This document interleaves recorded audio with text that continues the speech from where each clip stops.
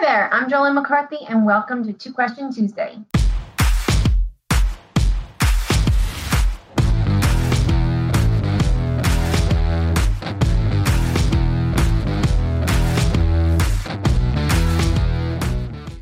Each week, Two Question Tuesday answers randomly picked questions submitted by our clients. Answering this week's questions, we have with us Phil D'Angelo, Managing Director of Focus Wealth Management, and Mike Pisani, Director of Financial Planning. Good morning, gentlemen. Good morning, Jolene. Good, Jolene. Okay, this week our first question comes from John in New Jersey. Phil, he asks, what do you make of the weakened dollar? Good question. So I think this month alone, the dollar's lost about 3.6%. The dollar index has gone down to about 93, 93.75 as of today. It's been the lowest level since 2018. So first of all, you have to look at the stimulus package that we've had out there with talk of another one happening. So that obviously puts downward pressure on the dollar, as does the weakening U.S.-China relationship. Again, a lot of pressure there as well. You take that and really couple that also with an election year. And, if you want to prop stock prices up and get market indexes to new highs, what better to do than increase your M2 money supply, as we've been doing, thereby driving U.S. stock prices higher, which are denominated in dollars, obviously. So when you look at the weakened dollar, I'm not surprised at it right now. Also, if you look globally, and you look at the areas that are dealing with Corona, the U.S. economy is still dealing with this, where other countries have started to recover. So I think there's reasons to be concerned about a weakened dollar. However, it's a double-edged sword, and this should be a buoy under stock prices. And I read a report out over the weekend from Goldman Sachs that said about $300 billion of foreign buyers could come into U.S. stock prices, again, going in line with sending prices of stocks to all-time highs. So it's a double-edged sword in an election year. If you want to elevate stock prices, you could definitely raise your M2, which coincidentally we are doing with the stimulus that's out there right now. So am I shocked at the dollar backing off those recent all-time highs? No, not at all. If you look at the administration, they are a very pro-strong dollar.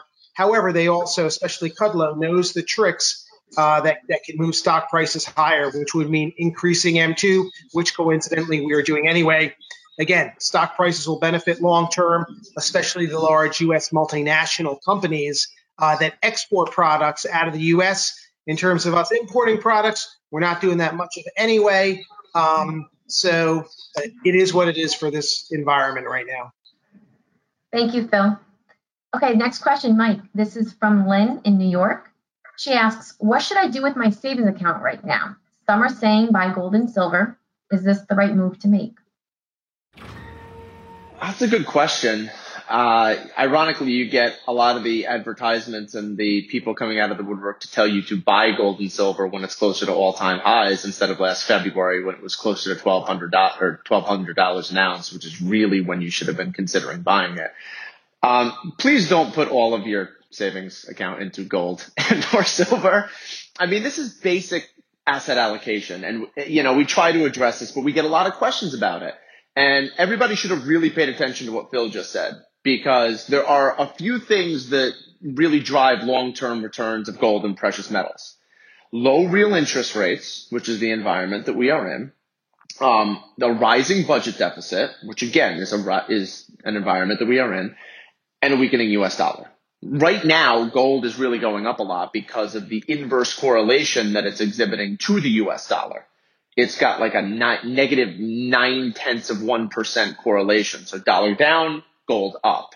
But in terms of like aggregate asset allocation, the one good thing about gold and some other asset classes is with the uncertainty that we're seeing in the U.S. economy and stock prices really high, gold isn't going to exhibit the same volatility in terms of asset class movements that stocks and other asset classes might, especially with bond yields as low as they are. You're not really getting substantial rates of return when it comes to bonds and fixed income in terms of the yield of the interest payments, right? Because the one thing that I hate about gold is that it does not pay any dividends. It does not pay any rate of interest.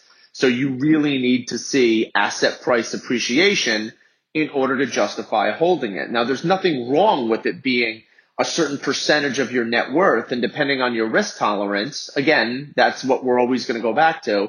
It can be a decent holding for you, but please don't take all of your savings and move it over to gold, silver. I mean, if you name gold, silver, palladium, platinum, copper, any precious metal, if you look at the inverse correlation in the time where the dollar has broken down, all of these things have started to go up. So it's no coincidence why it's happening. It's the US dollar driving asset class returns, which is predominantly what happens.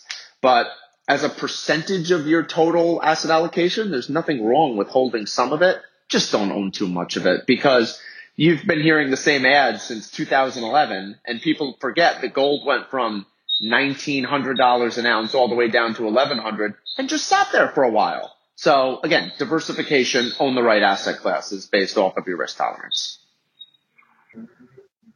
Okay. Thank you. Thank you both for answering this week's questions. If you have a question you'd like to submit, email us at info@focusedwealthmgmt.net. Stay safe, and we'll see you next week.